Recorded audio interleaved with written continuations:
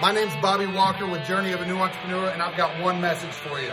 Don't be a bitch!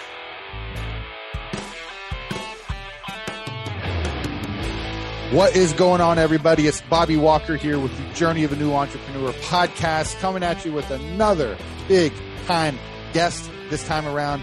And I think you guys are going to be proud of me because I kind of went outside of my wheelhouse, that I typically live in here. So I can't wait to tell you about him. But first, I've got to tell you about Responsibid. You know, they're the show sponsor. And guys, let me just tell you this. Here's why I'm so passionate about Responsibid. It's something that I got, let's see here, I don't know, September, August, something like that in 2017 when I attended my first huge convention. I went to the Responsibid booth. I had heard about it on Josh Latimer's podcast, and I talked to Kurt at the booth, and I said to him, I said, dude, listen, I said, I'm struggling. Business is hurting right now. I came to the convention on a credit card. We're having a hard time keeping up with all of the calls coming in and running quotes and yada, yada, yada while we're doing the work. Is Responsibid right for me? And Kurt kind of had a gut check because he knew where I was and that, I just put a trip to a convention on a card and all these things. And he kind of took a big gulp and he said, Bobby, this thing's going to be right for you. We signed up for it, and it is the sales system for our company. And it has been ever since. And the cool thing about it is when we first got it, we used it to do all of our quotes over the phone. And we let people get them on our website and over the phone. And it just made life super, super easy. But then as our company scaled, we now have, we run almost all of our quotes in person. So probably 97% of our quotes are now done in person. And Responsibid plays a huge and the vital role in that as well. So whether you're the guy that does everything online, the guy that does it all over the phone, or the company that does it all on person, Responsibid can adapt, and it will fit, and it will take your sales system, if you have one, and put it on steroids. And if you don't, it fits right in and it makes everything happen. It makes you money while you're asleep, literally. And they have a 10-to-1 ROI guarantee. So the bottom line is this. If I said to you, I have an investment opportunity for you, and there's no risk. If you don't get a 10-to-1 return on your investment, you don't even pay for the dang thing. Well, you'd be silly not to take it. Responsibid gives that guarantee. Check them out. Go to jnebid.com. That's JNE, like Journey of a New Entrepreneur, BID, like Responsibid.com. Go check them out. Tell them Bobby sent you. Oh, yeah. And if you're a Journey of a New Entrepreneur listener, you get an exclusive low monthly rate that you can't get anywhere else. And you also get a free month of service that you can't get anywhere else. Check it out, jnebid.com. All right. Now, we are about to get into it. But before I do, I just got to give one little message from my friends, because you have entered the NBZ. Don't be a bitch! No bitches allowed. If you're a victim, if you blame other people for your lack of success, or if you don't take action because of your fear of what other people may think, or because you might fail, well, you're a bitch. And this is the no bitch zone. And this is full of people that have courage. And guys, courage is not the lack of fear. Courage is doing it even when you are scared. Bitches don't do it when they're scared. And I'm not going to lie. I've got a little bit of that B word inside of me, and it comes back every now and then. So I'm not claiming perfection. I'm just claiming progress. We're storming towards the gates. We're storming hell. We're bringing hell with us while we're doing it. I don't even know how that works. That doesn't make sense, but we're going to do what it takes to get there. And that's why this is the NBZ. So welcome to it. Everett Abrams, the Wizard of Wood, is in the NBZ. Welcome to the show, Everett. How the heck you doing, man? I'm doing great. I'm glad to be here. Well, I'm glad to have you. This has been a long time coming. If you've been a guest on the show, you probably know what I'm about to say, but we had to reschedule a time or two because I tend to be a hectic person, but I'm super glad. And more than that, I'm very honored and proud to have you on the show, Everett. You are, let me just say this, guys, if you don't know who he is, and we're about to learn about this guy here in a minute, and I think we're going to have a really fun conversation. I don't know him super well. We hung out a little bit in Fort Worth. We went to an event with Michael Hinderleiter over at powerwash.com actually it was about 73 days ago, I think, because I just started this program called 75 Hard, and I think I'm on day 73. So, but we met and we got to talk a little bit and we had a good time. But But Everett is one of the pillars in our industry. I've seen, I mean, when I say countless, I'm saying hundreds of references about Everett online, on Facebook, on YouTube, with people saying, not only is this guy really smart and knows what he's talking about, but he's a great human being on top of it. And then I've probably had, I won't exaggerate here, and I say I've had at least 6 conversations with individuals, people that I probably didn't know at the time and I was getting to know, or maybe I still don't know them well. They just reached out to me because of the podcast or something. And in speaking with them and them talking about the people that have helped them in the industry, at least 6 times, just random people that don't necessarily know each other have said, man, Everett Abrams did it for me. One guy, I think it was Brandon Pagisi, if I remember right, who was on the podcast not too long ago. And he had said he had reached out to Everett saying, yeah, man, I'm going to come to one of your classes. I just don't have the money. Probably shouldn't say this because now everyone will want him to give him a class. And he can't do that for everyone. But Brandon reached out and was like, dude, I'm going to come. I just got to save up the money. And Everett said, dude, just come. Just get up here, And I've heard that story or similar stories multiple times. But let me tell you this. If you reach out to him and ask for a free class, you're dead to me. Don't do that. Okay. That's just taking advantage of a good guy. But that's why I'm so honored to have him on the show, is I've seen countless people just have a great deal of respect for you, Everett. And then I've had a good handful of conversations with just, strangers, if you will, that have shared stories directly with me. And that's why we're here. So welcome to the show. Do me a favor, man. Let's just pretend you're sitting at a bar. You just got a beer if you drink it. If not, you got a soda, whatever. And the guy next to you said, hey, man, who are you? What do you do? What are you all about? What would you tell that guy? Well, it's kind of funny because sometimes I'll sit there and nobody will know who I am. Like I was at the Huge we were in Atlanta a couple of years ago. Yep. And I'm sitting in a bar. I'm thinking nobody's going to know who the hell I am. I didn't stay at the Marriott at the time. And this guy says to me, he looks down, he says, are you the Wizard of Wood? I'm in Atlanta. I'm like, yeah. We didn't know it. During the Huge at that time, there was another wood convention going on the other side of the event. Where the no kidding. I didn't know that because I was there too, but I didn't know that. There were some other wood guys there. So I'm like, holy crap. It's so funny. So when I say Wizard of Wood, the conversation goes all over the place. Like, how did you get the Wizard of Wood? What makes you the Wizard of Wood? And so forth. So I feel like I was the Wizard of Wood when I was a teenager, but talking about something different. If that was inappropriate, but we're rated explicit, folks. Go.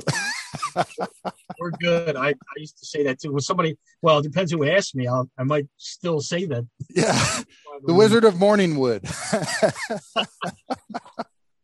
And now I'm 43 and I'm not anymore. So anyway, carry on.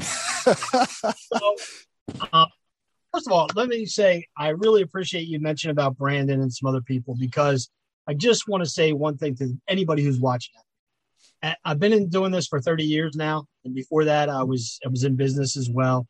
But it's not what you take with you; it's what you give. Yeah. And I've always wanted to give back. I want to help that other person. It's always been that way for me. There's some times where our life gets so busy, and my life's busy too, just like others. You get busy when you have a good company and so forth, and you have a lot going on. But you got to make the time sometimes for some people and so forth. And, sometimes I'm sure there's people I haven't returned a call back or an email, or I didn't see. I have other people like on my Messenger and stuff, even though you have 5,000 people on there. A lot of people don't realize 5,000 people on Facebook. But you don't see all the posts and you don't see all the messages. You can't keep up with it. Yeah, it's just impossible. I have staff that goes in and answers for me at times.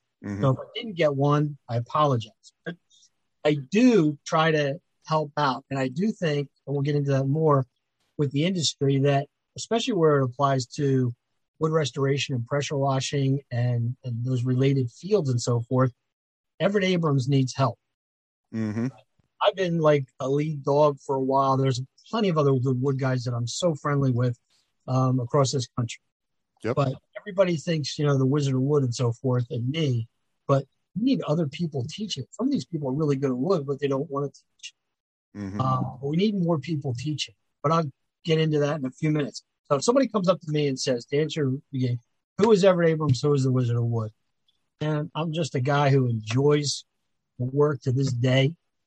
I get so geeked out about results like the first time I ever did it. Yep. Nothing has changed. The only part that changes is I wish I was there at the end of all the jobs that my company does so that I can see the looks on the faces. That's the reward I always wanted, because I knew that if I got that look, that I had transformed someone's deck or cabin or whatever, that I didn't have to worry about money. Mm-hmm. It was going to be there. So that part has never changed. And then the other thing is, I just like hanging out with my wife. She's my best friend. We sit on the deck. If anybody sees my pictures, I'll post. If you're on my Instagram or my Facebook, you'll see my deck. You'll see wood stuff. Yeah. You'll see what company does. And you're going to see sunrise and sunsets from a farm I have. I have a 60-acre farm up here in Nice. Jersey, and it's just beautiful. That's Love me. That's who I am. But as far as work concerned, I'll tell you a quick little story how I got here is, when I first started out, like everybody else, talking about the journey of a new entrepreneur, is you've got to be able to adjust. You've got to be able to adapt. If you think that what I've been doing for 30 years is the same thing I did 30 years ago, you'd be sadly mistaken. Because when I got involved in this, I was director of operations in restaurants. And I had a company that was doing fire suppression. And they were doing all the hoods for the restaurant builds I was doing. What happened is, that's when we got involved that it was mandated. You had to clean hoods twice a year, and they were doing a lot of hood cleanings and so forth. And I said, opportunity, right? Mm-hmm. He says he's so busy that he was trying to do them to keep up with his accounts. He couldn't keep up. He had a bunch of school accounts and so forth. I said, wow, this is great. I go out at the time. that wife, I didn't even really talk to her a lot about it. But I say, hey, there's an opportunity here. One day I can just go out and buy a van, a pressure washer, and everything. And I start doing stuff. 6 weeks later, I'm out.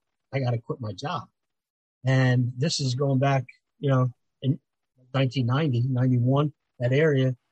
I had a $50,000 salary, just being honest, $50,000 salary. I had bonus. I had all my benefits. I had a company vehicle, paid for gas and everything. Yeah. A good job then. I was going to say 50K was actually, it wasn't like making $1 million a year, but that was a lot more than it is in 2021 for sure. Yeah. So quit my job to do this. I just jumped in. I'm the guy that jumps in the deep end of the pool. Yep. So I jump in, and even a few weeks after, I'm like, wow, what the hell did I get involved in here? Mm-hmm. So you get calls and you get referrals, and you're doing houses and you're doing all this other stuff too. And it just went nuts. And for the first year, I'm thinking, wow, this is great. And as I'm going through the year doing kitchen exhaust, and I hit wintertime, then there was an argument always about the one-man, two or two-man crews. Well, safety-wise, you should have a two-man crew, especially in some of the places I was cleaning hoods. But there's one night, I came down the ladder. I was doing the vent up on a hood, and it was a Jack in the Box, I think, or Kentucky Fried Chicken. And I came down, and lo and behold, it got a little icy because it's cold out. The ladder rungs got a little, wet. Hit one of those rungs. I fell down the ladder, probably, 6 rungs. I woke up like a half an hour later, knocked me out cold. It's cold outside. I'm on the concrete, nobody around. Probably had a concussion, drove home. I said, man, this is crazy. What am I doing? You're dealing with different equipment. Because restaurant stuff's all greasy, and then, you can't go clean a house with somebody's deck or driveway with hoses and stuff. So I kind of made a decision of, kind of transitioning a little bit to other services.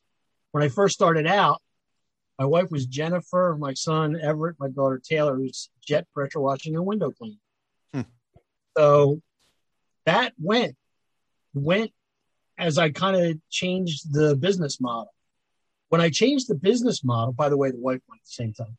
And I'm so glad, because I really found my best friend in life later on. It worked out really great. And we've been together for 22 years now.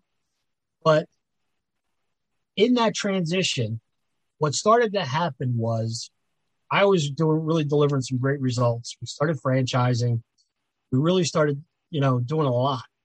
The Power Wash of North America called me about teaching a wood class, and I've been friends with a gentleman by Chris Detter, and then Pete Marinte. They were the original owners of Sunbright. And they were on the Power Washing North America board. So I was already linked with a Rick Mendenhall from Bowman, who helped me early on in my career.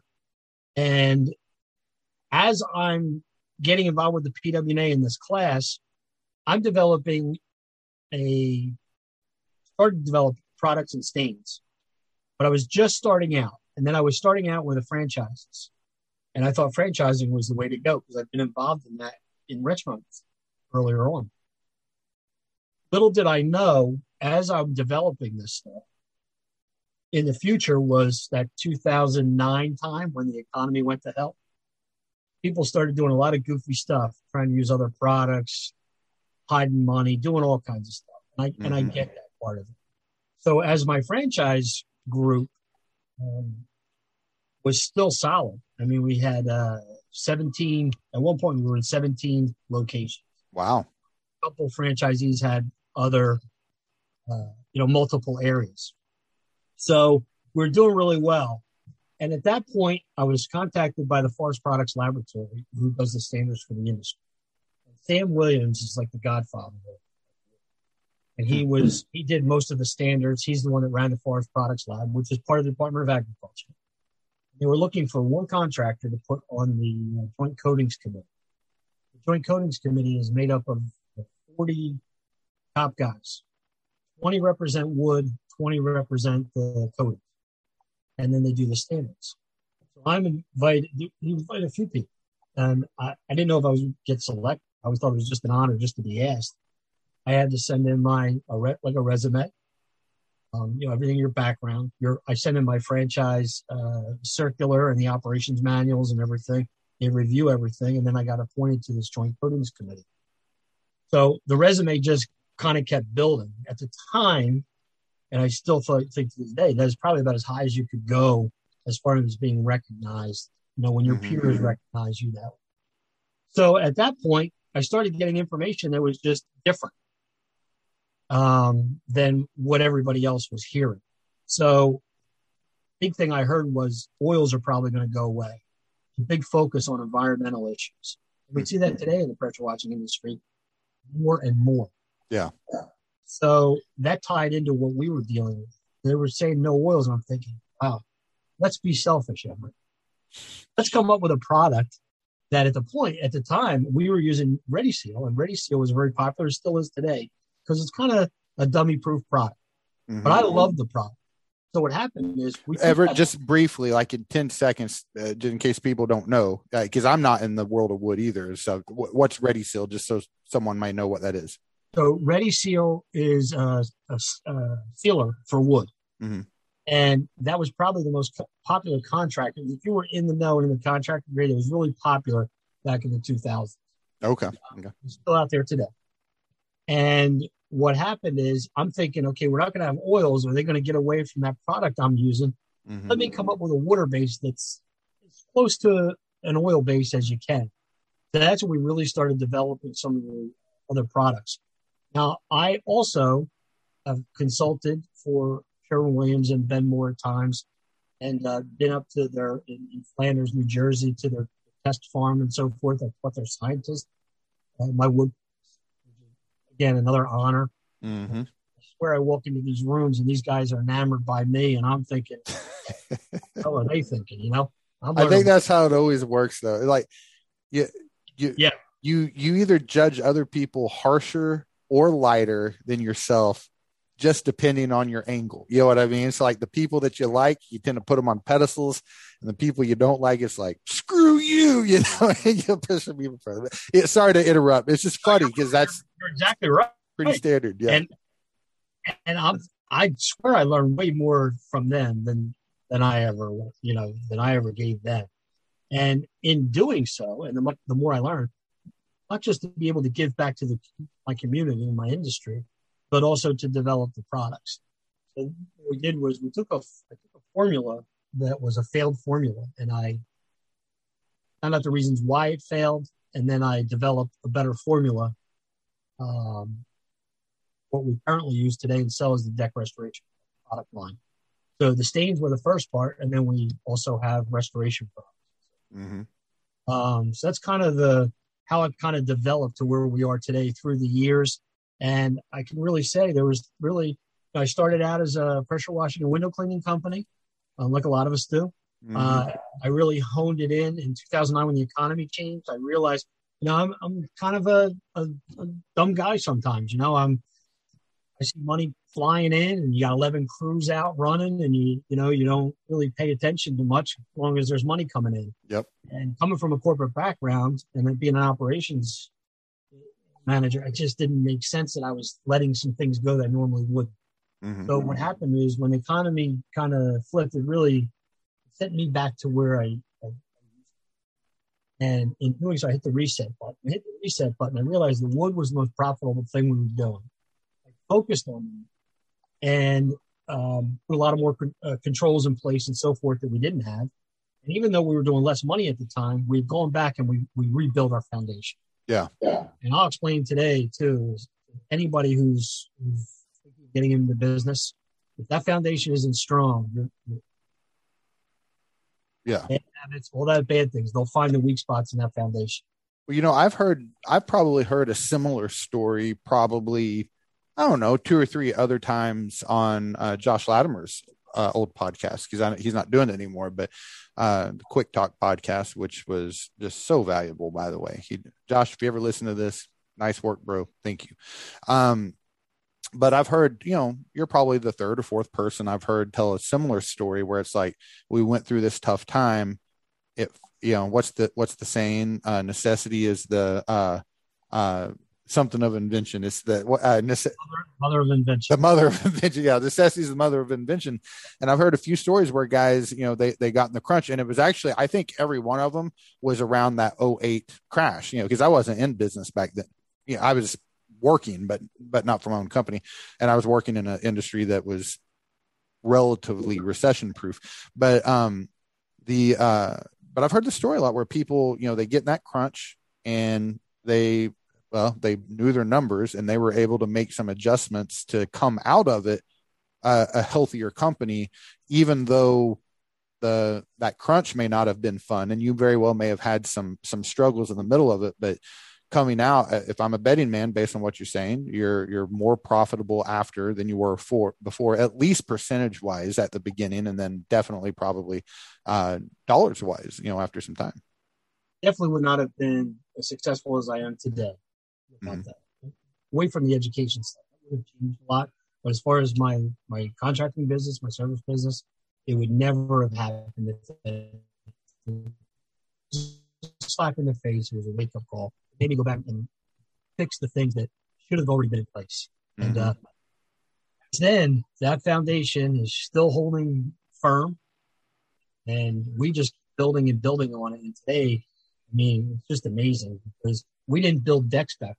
We build decks now. We would do I would do deck builds when we weren't busy, like everybody else. A lot of people would go to, if it's not busy, they might do something else, plowing or whatever it is. I was building decks. Yeah. The reason I built decks because I felt like if I build a few decks, that's more customers and probably a loyal customer. If I build a deck right, they're going to stay with me for life. I didn't know composite decks were going to start coming out and being as popular as they were, and where that was going to evolve to, which is amazing today. And then we got into it full time. So now we have 3 full-time crews out, 2 3-man crews and a 2-man crew building decks. Hey, Everett, if I may interject real quick, just could you just give a quick, bullet point rundown on the services that you offer in your company? Sure. So basically, I was a pressure washing and window cleaning company when I started. Mm-hmm. And I started doing deck work, and the numbers were higher. So what I did was I flip-flopped it, and that's when we came Deck Restoration Plus, that jet pressure washing and window. Now it was easier to take those lower number services put them into the deck stuff that we were doing. Yeah. What we did was we held on to all the pressure washing services. So we're still doing house cleaning. Amy Schmidt's up in my area. He talks to me all the time. He tells the guys, this is what he tells competitors. Don't worry about Everett. Worry about everything else because Everett's got his customers. Yeah. My customers, we do the deck, we do the house, we do the driveway, we do the stamped concrete, we do the pavers. They know that if I'm going to do the deck, I'll take care of everything else. have that loyalty with them. They just call us and say, okay, Everett, do the house. Do the house when you do the deck. We have our maintenance plan, and the maintenance plan is all the stuff is all included. But we offer all those pressure washing. We don't, only time we do window cleaning, we still do window cleaning, but only when we do home restoration. So we get wood fibers all over the windows. But we do any type of wood house. So any wood sided, cedar sided house, log cabin, and we're very well known for restoration. Nice. Not cleaning. Well, you know, there's a great sales and marketing lesson in what you just said. And so listeners, you know, let's recap just briefly. He used to do pressure washing and window cleaning. He added, deck, I don't know if it was a restoration at the time, deck staining, restoration, whatever the proper term is, and realized quickly, you know, the bigger tickets were on the decks. And what he did was he became that deck or wood company that has the higher ticket price, because if you didn't listen closely, it's easier to upsell the smaller ticket prices. Now, if you just have a pressure washing only company, a roof or a house is the bigger ticket price, but Everett had found other things that were bigger than that. So it's easy, you know, let's just stick in the pressure washing world. If you only did roofs, houses, and flat work. Well, if you market flat work and you push driveway cleaning, it's going to be very difficult to upsell house washes and roof cleanings to a client that just wants a driveway. But if you push the roofs and the houses, you can easily add the ancillary service like a driveway cleaning or like exterior window cleaning that with a water fed pole or something. That's super easy to get those ticket prices up. Now, Everett, you know, that's essentially what he did. He just went with a whole other, you know, service line of doing this, specializing in wood. And if I'm a betting man, you know, what most people, you know, their biggest ticket's usually a roof. Second biggest is going to be their house wash. You probably can add a house wash to a big deck restoration, no problem, because it's probably just a small fraction of what you're doing. I will tell you, anybody in South Jersey can argue with me if they want. I'm the largest pressure washing company in South Jersey. Really? Nobody bigger than me. They don't even know how many houses I do, let alone somebody thinks I'm doing decks. I'm doing more than any of these people are around me. I got no problem saying that. I'm not doing that $200 or $300 house. Yeah. But because we're doing the decks, I could go out and do a $2,800 deck restoration. By the way, our average ticket deck restoration, no repairs, no anything, just restoration, $2,738. Nice. Our minimum is $1,700, but our average is $2,730 because we end up not doing those minimums. That's why our average, and it's climbing significantly this year because of supply issues and stuff. But I can go out to somebody's house and do that let's just call it a $2,000 deck, and I could turn around and look at the house and say, okay, the house is a $600 house. I can turn around and tell them, you know what, we'll do the house for $400 if with the deck. And they say, oh, really? Oh, my pressure washer charges me $500. Yeah, do it. Now I got the house, the deck, I got everything. And it's really easy to hide it because if I wanted to, I can turn around and take that $2,800, make it a $3,000 deck, and I'm still getting the same money at the end of the day. They think I gave them a deal on the house. I got them in. Nobody's going to complain. If I do it right, nobody's going to not hire me for $200 on it. Yeah. And I will tell you, that if you buy a house, sell a house, everybody knows what the value of the deck is. Or the sell of a house, they can do all kinds. It's a big investment for a customer. Yep. First, you take care of the deck. They're going to trust you to wash the house, the window, and you can do anything: windows, gutters, whatever you want on that property, whatever your services are, you can build it around it. So we found the deck is the pride and joy. If they trust the deck it's just like it's maybe not just like, but it's right up there. I think with someone's boat. You know what I mean? It's just this iconic, it's mine and it's what I'm all about. And, so if they trust you with that, they're not going to have a problem doing these little things that the rest of us are doing. Not at all. And it really is a trust thing. Yeah. You hit the nail on the head. So all the people that work for me, anybody that's selling, we're not selling the job. We're selling trust. Mm-hmm. You trust us to give us their money. They're trusting us to do the work. Yep. You got to build trust. And that's a big thing that I think a lot of people kind of bypass. The other thing, too, that I always preach too, just kind of offload on the side, is I teach my guys that it's different today than it used to be. We're not selling as much as we used to anymore. The sale is already done. They've already checked us out online. They've checked reviews. They've checked references. The local hardware store, who would you remind? And they keep getting Deck Restoration Plus.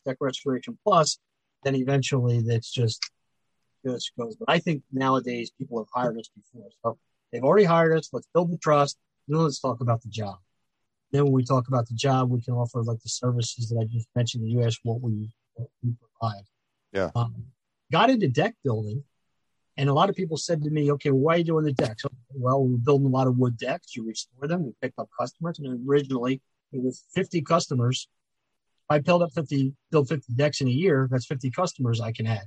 Hopefully, probably, 30 or 35 of them actually become customers because people are still going to try it themselves or whatever happens. But this crazy thing happened with composite decks.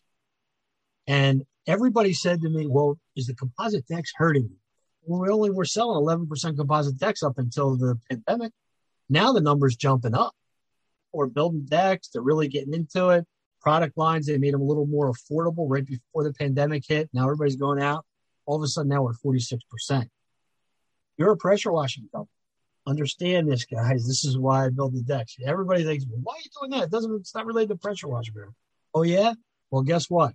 Guess how many... When somebody stains a deck, they stain it usually, every 2 years, sometimes more depending on the stain. You build a composite deck for somebody, how many times do you think they're going to clean it a year? Because now it's like a piece of furniture. Yeah. It'll be a high frequency maintenance cleaning at that point. Right. So we're still a pressure washing company. We'll come clean your deck. While we're out there, we'll do the pavers if you need the house, if you need the driveway, whatever. But we're seeing these people more often to clean. So they treat that composite deck like a piece of furniture. And if anybody is not paying attention today to what's triggering people, and we all know, we can go on Instagram, we hit a hashtag, and we see the most popular things popping up. Outdoor living space is huge. We don't call it cleaning the deck or deck restoration or house. It's outdoor living space. Outdoor kitchens, the pergolas, everything that's going on outdoors. And that has become such a huge segment of the industry. That's really what I focused business on, is what can we do in that outdoor living space? Mm-hmm.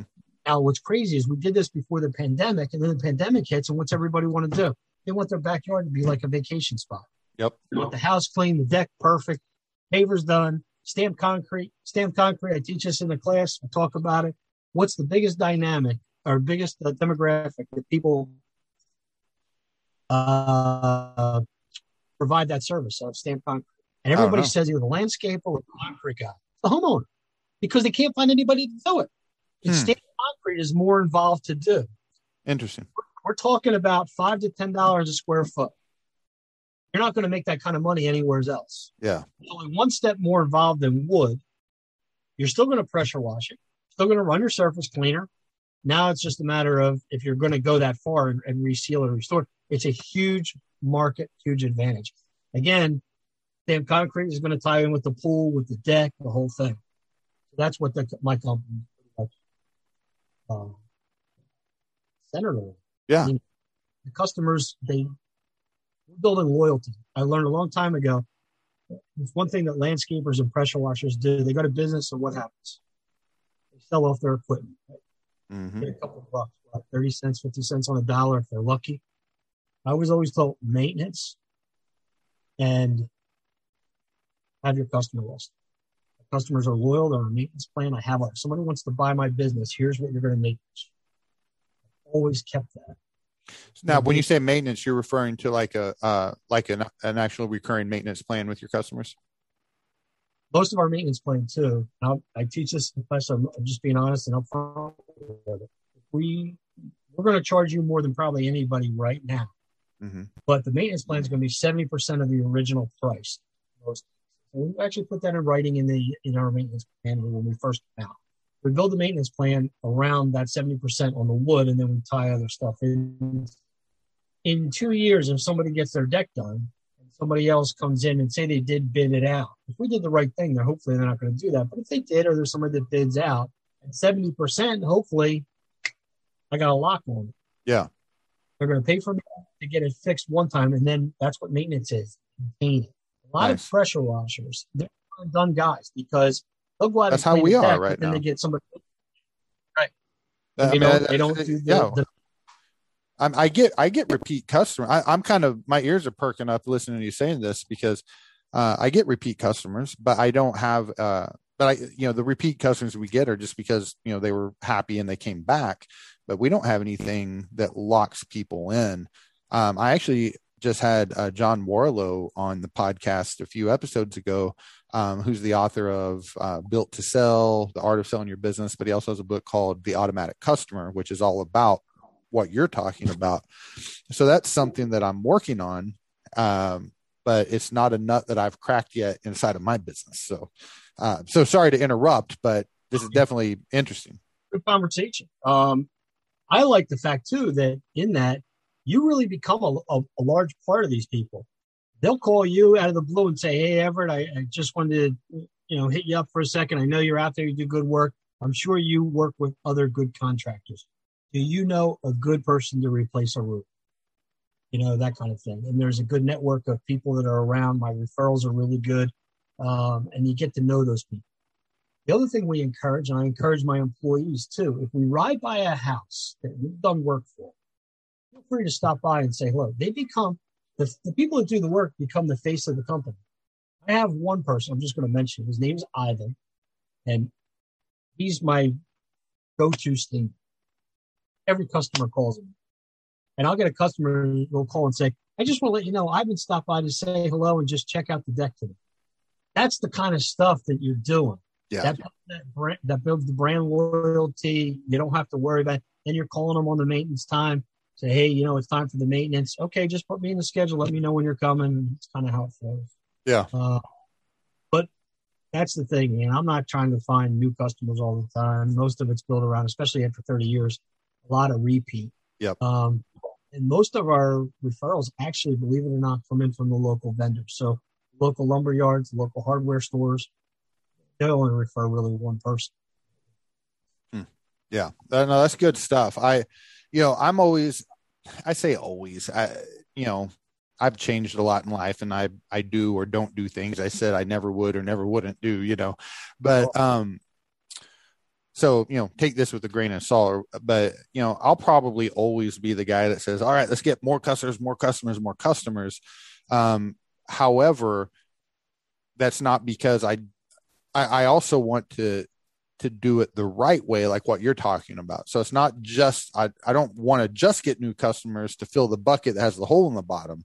I want to plug the hole and then just keep getting a bigger bucket, if you will, you know what I mean? And keep the other people coming back and getting the new ones. And maybe I think it's probably just more of a competitive thing in my own mind, just a thing I enjoy that gets me excited. But, to your point, and this is something that Josh Latimer, I've been talking about him a lot on this episode, but he talked about this a lot on his podcast. And it's something that, like with that product he has, SynGem, that, Daniel Dixon's now the CEO of it, running that company and doing a damn good job, by the way.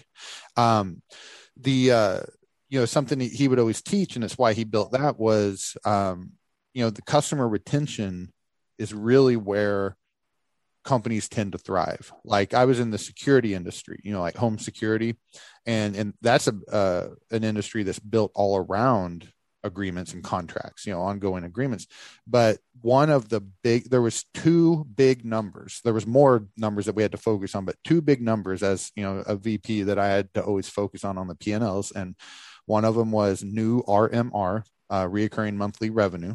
And then the other one is attrition rate, how many clients that we're actually losing each month. And that attrition number was really more important than the new customer number, because it's so, when you're losing a customer, you're just giving away money. You're just giving it away. Or if you can keep one, you're just getting free money, right? So if someone's paying me, in that time, $40 a month for their security or what have you, if they're ready to cancel, well, damn, even giving them 3, 4, 5, 6 months of free service, if they don't cancel, it was free money because there's really no cost to keeping that person. So like in a company like yours, I'll try to get back to that Josh Latimer syndrome thought too, but in a company like yours, it's the same thing as you did at one point, or maybe you still do, but you spent money on marketing, you grew, you did this stuff. And if you didn't spend money on marketing, you still spent time, which is even more valuable than money, on marketing and stuff like that. And when those customers come back, you actually make more money on a repeat customer than you make on a new customer, because you don't have that customer acquisition cost. So trying to, bringing it all the way back to Josh Latimer, he talked about this a lot, where in our industry, in the pressure washing / window cleaning industry, these numbers may skew a little bit for a company like yours that does restoration, but most businesses, they tend to hit a ceiling around the $300,000 to $400,000 range. And there's a couple of reasons for that. But one of them is, if you're aggressively scaling, your cash flow starts to really go to shit at that point, for a period of time. I'm kind of on the other side. Well, I'm in my slow season right now, so I'm not loving cash flow, but as far as 2021 is concerned, my business has kind of got past that for the most part. But cash flow gets tight. But the other thing is, it's really hard to grow if you're not retaining your customers. And that hole in that bucket analogy is actually right where Josh always talked about that, where, you've got a bucket and you're pouring new customers in the top, but if you got holes in the bottom, well, what happens is it gets really hard to start getting $400,000 of new customers every year. But you can continue to scale if you're getting 400,000 new customers every year, and then you're keeping, 200,000 from the previous year. And then that's how businesses tend to scale successfully, and especially in our industry, but not limited to. So I don't think I have anything else to say other than I was just kind of adding a little color commentary to what you were going with there. You hit on something that registered for me too, because it's not just those people in referrals as you get into business. There's still other segments, and look at what's changed in our technology. If you're not on Facebook and Google and these things today, yeah, you're gonna fall. I remember, I'm 58. I'm 56 years old, and you're talking to guys about TikTok. And we're like, what the hell is TikTok? Yeah, I know. You're going to have to know TikTok for business, for other things. They'll find a way to monetize at some point. That was before the pandemic hit and TikTok really took off. But, you've got to be on the edge of these things. And you never know how you're going to touch somebody. So we still do Google ads. We do whatever it is. We'll throw them out there just to keep being out there and so forth. But we're fortunate, but you can't get complacent. Really can't. It's got to be a good mix of everything. You got your new customers, you got your repeat. You never have, who's going to talk to who and what, so forth. But the contracting end is really done really, really, really well. And I think that kind of builds that local platform for the products, because we're in local hardware stores, not just in this. Deal with a distributor. Hey, Everett, I don't know. I'm going to guess what the problem is here. Your audio is cutting out a little bit. I think it sounds like it's like a noise gate on your microphone, like if the volume gets too low. So I don't know if maybe you can just scoot up a hair or pull your mic closer to you. I think that might fix it. It's just when your volume gets a little low, it like shuts your audio off. So I think, but so we'll see how that works. But could you back up maybe 15 seconds and kind of recap what you were finishing up with there? Where was that? Well, I heard you mention something about like hardware or something like that, but I couldn't catch the whole thing because it was kind of cutting out. So the locally our products are, but the products that we sell have kind of taken on a local flavor of their own, because we have local distributors. We're in local hardware stores, and we do have a distributor at a PA that has 200 local hardware stores. Oh, okay. So in the New England area. So that kind of helps us. It kind of ties in one with the other. So when people want to buy the products, they want to know that, hey, these are successful, that that they see jobs that are being done with the products and so forth, and have the testimonials from it. The only way we can communicate that today, it's not a newspaper ad. We have to put those testimonials out, whether it's YouTube, whether it's Google, wherever we are. So we're using every platform we can to still get our business out there and get it known. But I'm just one of those guys that even though I can say at 58, I'm still trying to figure out what the next thing is going to be. Yeah. I want to adjust and keep moving and just keep this thing going. That's just kind of the way I am. I love it. Yeah. I love it. I'll just say this, the title of my podcast, Journey of a New Entrepreneur. I've had a couple, it was literally just two, but people get mad over the weirdest thing. You're not even a new entrepreneur anymore, blah, blah, blah, blah, blah. And I'm thinking, well, I actually am, but like with you though, like this name will be valid forever because, you've been in business at, gosh, I think you said 99 was maybe when you 92 or 92, even further back. Yeah. So you've been in business for a long time and you're still new. As you just said, it's because I don't know what the next thing is, but you're learning, you're growing. TikTok, whatever the heck it may be, if we're entrepreneurs, we've got to be, I hate to say reinventing ourselves, but that might be true in some cases, but learning and growing. And, when you're growing, it's like, I heard a preacher say this one time. I always try not to talk too much religion, but I heard a preacher say it one time. He's like, if you can look at yourself from a year ago and think you were a real Christian, you're not really growing in your faith, type of thing. Now, I'm not saying that he was right or wrong, but the analogy I think is great. I'm not making a religious statement in any means on this, guys, but I think that's the point is if we're always growing, then things are always new. And you've got to challenge yourself. Yeah.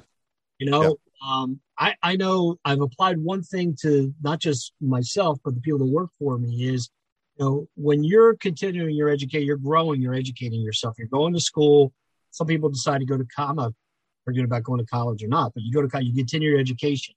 Why do we get into business? Which is probably one of the biggest challenges of our lives. And what do? We stop educating ourselves. Yep. I've been guilty. Stop reading books. Stop educating. I have Understanding Wood. I have all these wood books over here.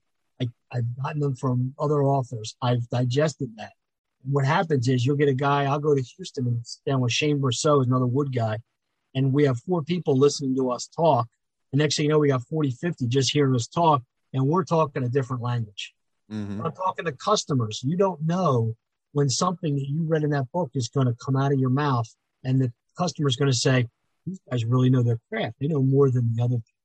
I trust giving my money to these people to build my deck, restore my deck, wash my house, because I don't know why we stop. So I have a guy who's just came on. He came on as a manager, and I have it sitting here. Not endorsed before, but one of it's called that. I read it probably 20-some years ago, maybe 30 years ago. It's about empowerment. Mm-hmm. And it's a quick, easy book. I mean, you could read it sitting on the toilet if you wanted to. And it's just been really good. And I have... What's the book? Because I'm about done with my current one. That, ZAPP. And it's really good to get the rest of my management. And I've been, What's the subline? The something of empowerment? The Lightning of Empowerment. Say that again. The Lightning.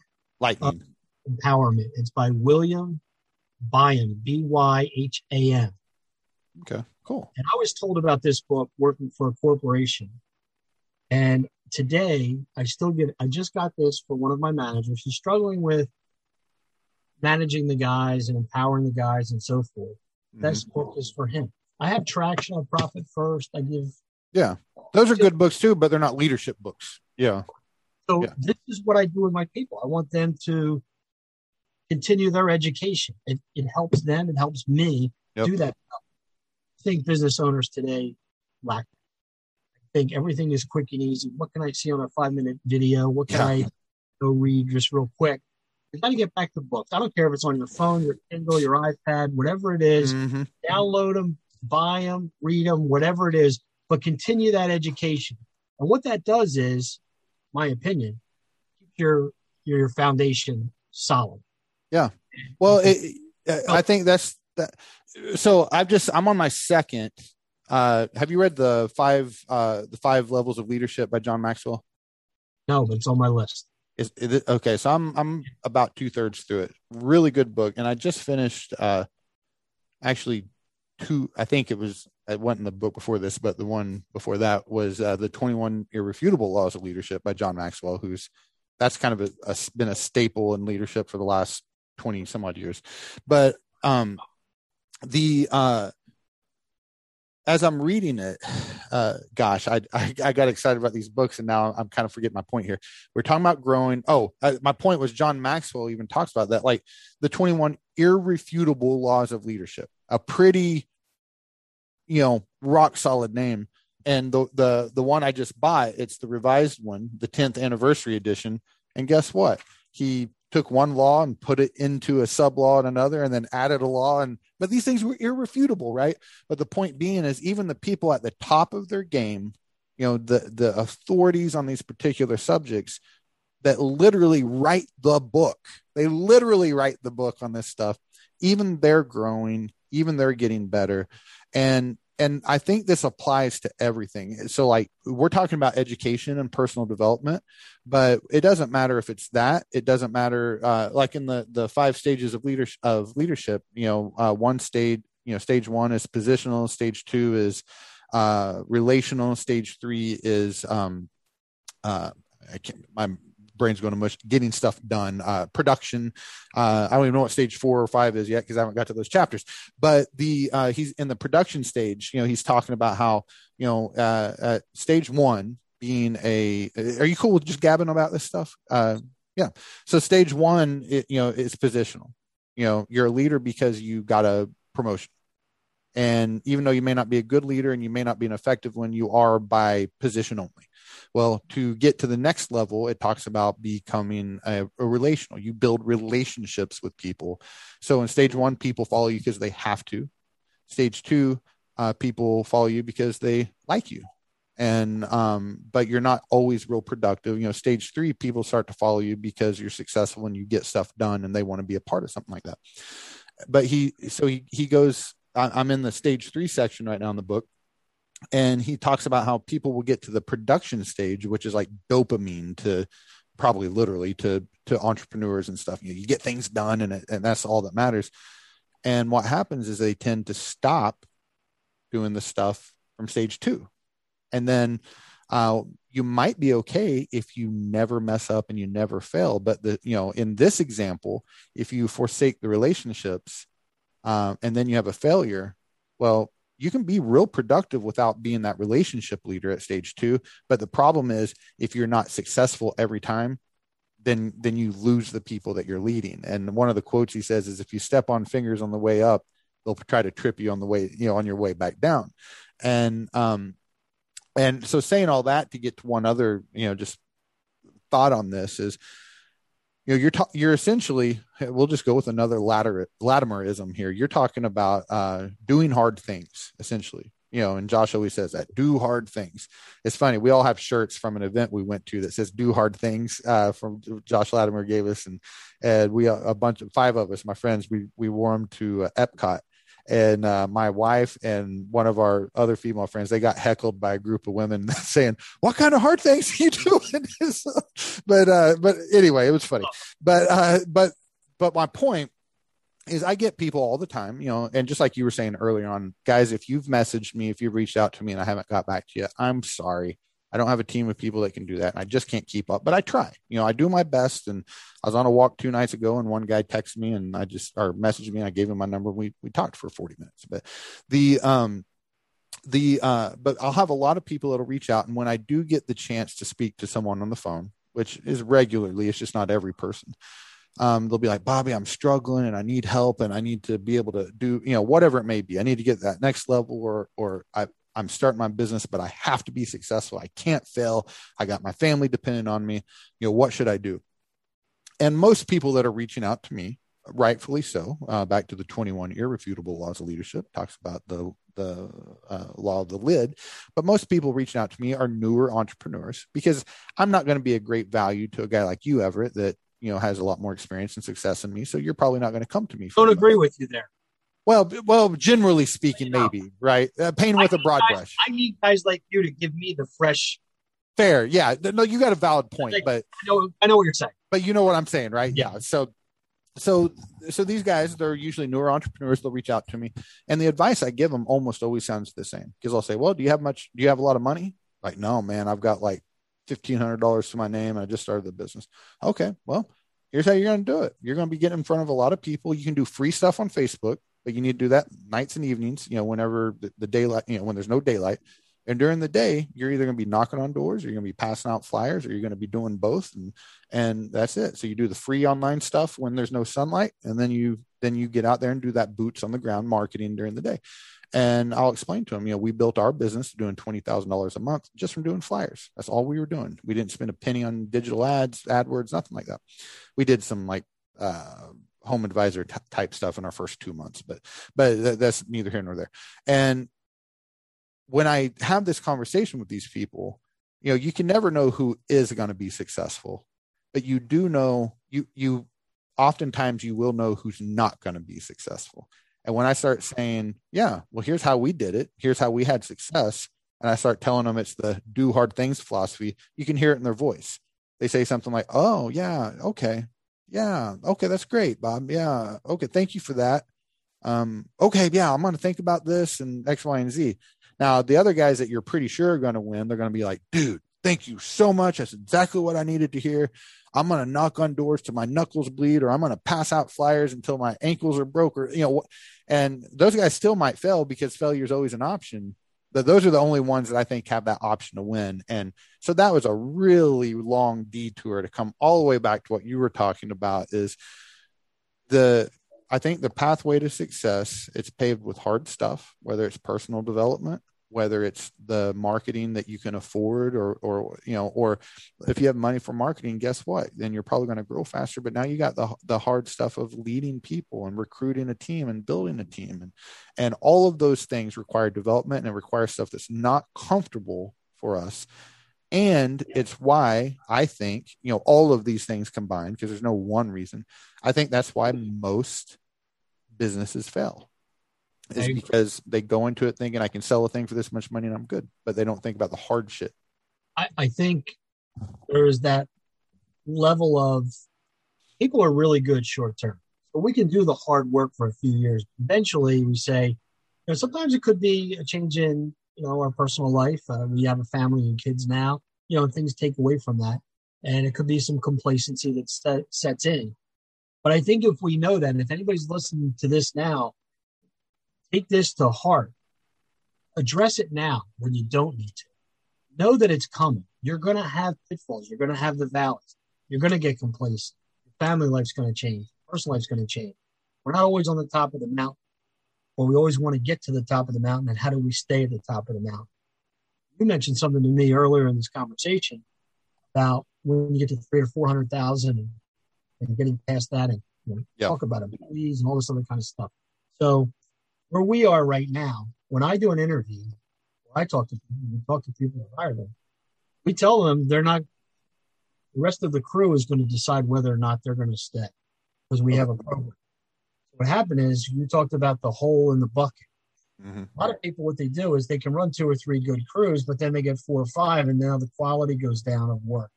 Have all kinds of issues going on. How do we get past that? So if you have the right people come in to get trained by these people, either accept them or they don't. If they don't work with the team. My guys all work together. They go help each other out. We have good camaraderie. Everybody is we have a group text going right now. There's 23 of us on there, and it is hilarious. You see the guys all getting on each other, like the one guy goes and steps on a step. He sends a picture of a broken step. The one guy says, oh, well, did Alex build that? It's one of the carpenters. And then it goes from there. And it just builds. And then what happens is, so we have basically 8 crews, but we have 4 guys that go together on a steam. So we have 7 that go out, but it's really 8 crews, kind of those.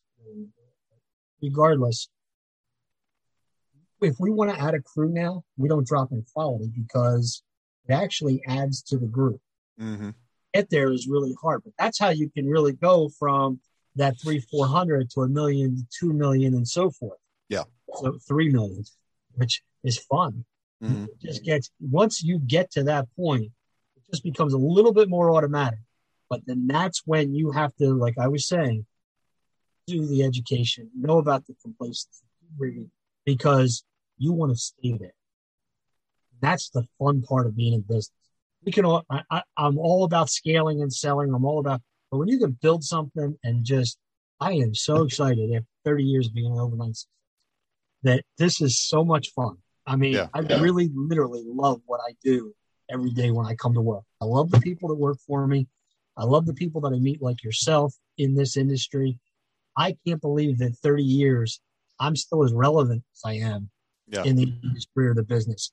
My manual that I teach with, that thing has grown legs over the years. Now 150, we edited, like we always edit and improving. We're up to 152 pages of this. Wow. Chock full of education.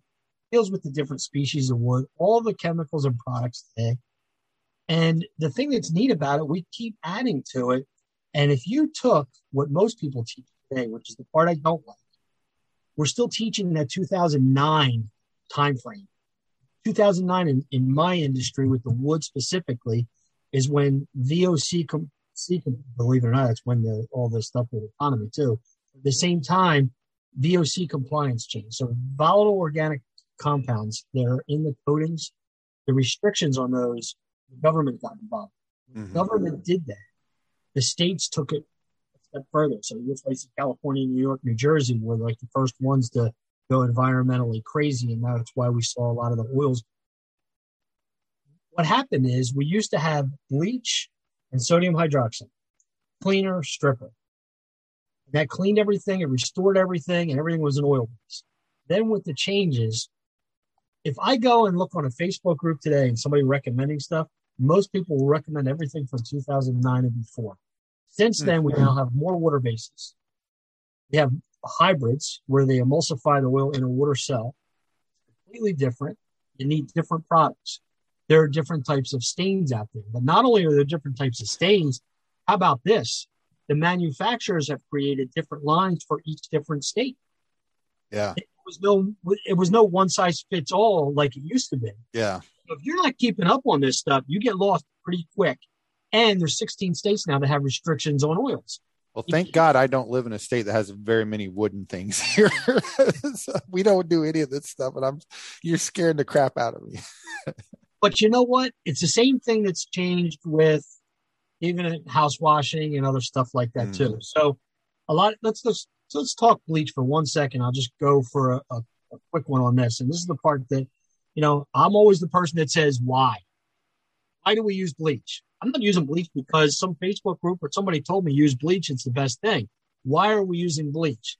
So when we use bleach, we have to find out about bleach. So now I'm the guy, and you do this if you get into different cultures and education and so forth. So I've taught myself to do this stuff.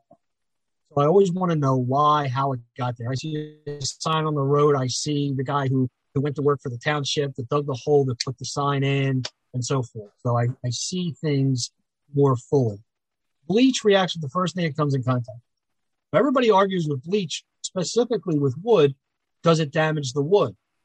Well, you know what? Sodium hydroxide is a stripper. If we put sodium hydroxide on the wood, it's going to raise the grain and do more damage than bleach is. But we don't bitch about that, but we'll bitch about bleach. Mm-hmm. The big thing we should be saying is bleach the right thing for the wood? So bleach works best on a non-porous surface. That's why we use it for building cleaning. Yeah. That's why it's effective. Wood is not non-porous. Right. You don't get more porous than wood, I don't think. So you're asking the bleach to do something it can't. It can't go kill the root of the organic growth. That's why people will send me pictures. I don't know what I did. I cleaned this 3 months ago. It's turning black already. The customer's not happy. I can't tell you did it wrong. So they're the things that I don't think that we get that education out enough. That's what I try to teach in the class. I'm trying to teach optimal results. There's good, better, and best methods in almost everything we do. I know I see people arguing on Facebook and everything. I don't know why we can't agree to disagree at sometimes respectfully. Yeah. I think there's a lot of psychology behind that. I don't think it has anything to do with pressure washing. Doesn't have anything to do with, deck restoration. It has everything to do with tribalism and, and pride. I think, I think some people, and I'm not even actually talking about their actual accomplishments. And I'm sorry, I'm rabbit trailing on this, but like someone could be extremely successful in business and still be one of these guys, but in their mind, the only thing that gives them significance is the authority on this thing or being a part of this tribe. Oh, Chevys suck. Fords are the best. And people get in real arguments over this stuff, just like they do which soap is best, which chemical is best, whatever. And I used to like despise those guys, and I just kind of pity them now. And I'm like, man, there's so much more to life, and you could be so much happier if you just didn't give a shit if someone else used a different soap. It just doesn't matter sometimes. And the other thing too is if they would just hold up, check themselves, you might actually learn something or pick something up by listening to what somebody else says. I'm telling you right now, if I go on and post this stuff that we're talking about right now about bleach, you'd have 50 people telling me I don't know what I'm talking about, but you do. And chemists will tell you the same thing.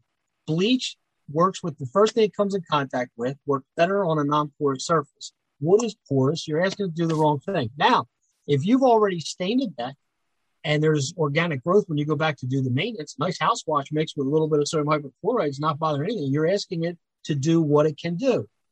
But if you want to be more, now I know people use bleach because it's cheaper, and that's fine. You'll get a good job done. But if you want a better, best, or optimal job, then you start looking at some of these other things. Mm-hmm. And I think people are coming around. 5 years ago, we never talked about sodium metasilicate, and now I hear everybody talking about sodium metasilicate, and not just for wood, because it's in composite deck cleaning, it's in other cleaners, sometimes it's in additives, sometimes it's in some degreasers and some other products as well. So I think people are opening up their eyes, but they're slow to go, and it's such a cool time right now, and I don't think people realize it because we have more tools in the arsenal now to clean and restore with than we ever did. And I just think we got to get out there and educate ourselves more on some of the stuff that's out there. On that note, let me ask you this. I think there's two camps of people out there listening right now. Some people are like, I don't even care about this kind of stuff. They're probably not even listening anymore. And that's not because your stuff's not good. It's just some people don't care, right? Yeah. But then there's other guys listening that are like, oh my God, I need more of this. I need to know more about this. I need to understand. So that's a great segue. You do a lot of education. So tell everyone, because I know you got a training class coming up, but they may not be able to make it. Maybe they can. So before we talk about that training class, where can people go and just learn about your resources? I don't know what all the resources are. Maybe you have some online stuff. You might have some print stuff. I know you do in-person training for sure. Where can they go and learn about that stuff? Well, the calendar and a lot of the classes that I'm doing are at wizardofwood.net. Okay. You can find all that stuff there. So now, wizardofwood.net. Okay. And you can find me on Wizard of Wood on the YouTube. Sure. On YouTube. Perfect. And I'll put the wizardofwood.net in the show notes for everyone to make it easy to click on there. Thank you. And if you're looking to attend a class, I don't know if you've ever heard of the Huge Convention. I've heard of it once or twice. It's pretty cool place. Okay. Anyway, I'm going to be teaching a wood class the day before the main stuff gets going at the Huge Convention. Yep. I'll be there for the whole thing. I'm teaching a half-day class there. The half-day class that we teach gives you the basics and a little more. Because one thing I do with the class is, no matter if it's a half-day class or a 3-day class, teaching business stuff with it. How does it apply to your business? How does it work in the real world? I just don't teach, okay, here it is, go do it, without how would you apply this stuff. So put a lot of meaning behind that. So it's going to be a half a day, but it's full of information. And then when I get done, I leave people with the homework that they have to do to get what they would do in a 3-day class. And then where do they go to sign up for that? So just for everyone listening, so what Everett's talking about, the Huge Convention, as you all know, because that's all I talk about anymore, is the 19th and 20th of August. So it's coming up pretty stinking quick if you're listening to this one right, as it releases. But the day before, on the 18th, there's a few classes going on, and one of them is Everett said he's doing. So that class, where would they go to sign up for that? Now, this is a paid class, but good things aren't free and free things aren't good. So, so where can they go and learn about the class coming up the day before the Huge? I do some of the classes and online classes too with Michael Hinderleiter at Power Wash Academy. And we're doing that day. He's going to do half-day class. I'll do the other half-day class. And you can get to it through powerwashacademy.com. Powerwashacademy.com. So they can go on there and sign up for the class that's the day before the Huge. So guys, just something to keep in mind, those classes the day before the Huge were, you could say we're friends, but we're not, like those classes aren't ours and the Huge isn't them. So if you want to go to the Huge Convention, you can go to thehugeconvention.com, get your tickets on there to go to the 2-day event. And then if you want to go to the paid classes before, like Everett's, you can, to get Everett's class and Michael Hinderleiter's class, which Everett, on that class, is it 2 separate tickets or is it 1 ticket and then the first half is Mike and the second half is you? 2 separate tickets. Okay. So you can go to powerwashacademy.com. That's where you can find the links to either buy Everett's class or Hinderleiter's class, or both, which both are probably definitely worth it. Both of these guys, I said Everett's a pillar in the industry. So is Michael Hinderleiter. I've got a great deal of respect for him as well. So so you can do that. So just to recap, if you want to learn more about Everett, you go to wizardofwood.net. And if you want to book for his most the closest event, the next one coming up, go to powerwashacademy.com and get your ticket there. Now, I want to ask you here in a second. I'm going to ask you, so don't answer this yet. Okay. I'm going to ask you kind of your advice for the newer entrepreneur. So the guy that is either just starting out, or about to, or the guy that maybe he started out, but he never got any traction and he's desperate. But so lock that away just for a second. I'm going to ask you that before we get off here. But I have like the most important question I ever ask on the show, and that'll be this upcoming one. Now, I don't know if you listen to the podcast. If you don't know what the question is. But I'm going to paint a little picture for you. Okay. Just imagine, you hopped in a time machine and you went back to ancient Rome and you were just dropped off in the middle of the Colosseum, and you're in there and the crowd's chanting and they're ready for, Everett, the gladiator, to be in a fight to the death. And the emperor, I don't know which emperor, let's just say the one from the movie Gladiator, the Joaquin Phoenix, whatever his character was, he walks out, on his little platform, and he says, "Everett the gladiator, if you point to this gate over here, the little gates that roll up, and let the lions and stuff out. If you point to that one, I'm going to release 1 horse-sized duck. But if you point to the other one, I'm going to release 1,000 duck-sized horses.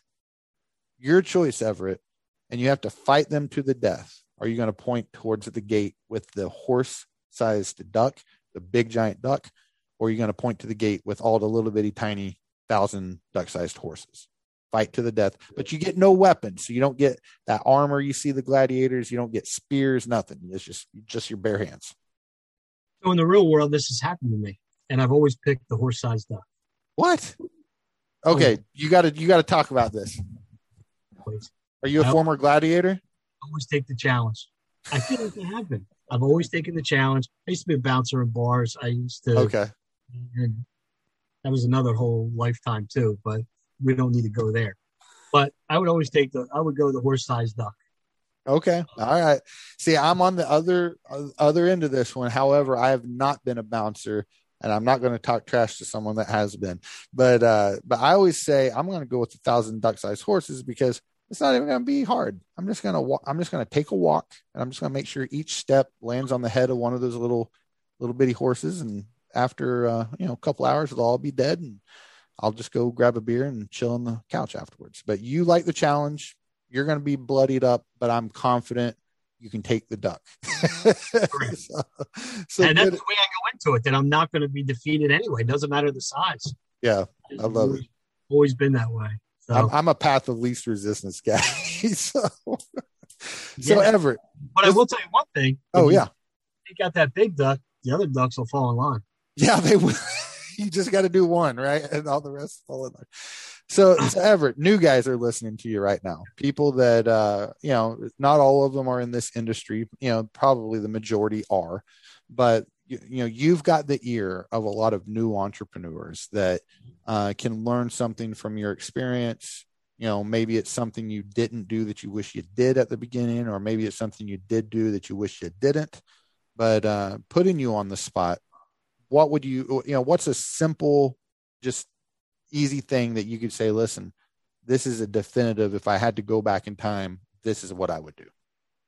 I would understand cash flow.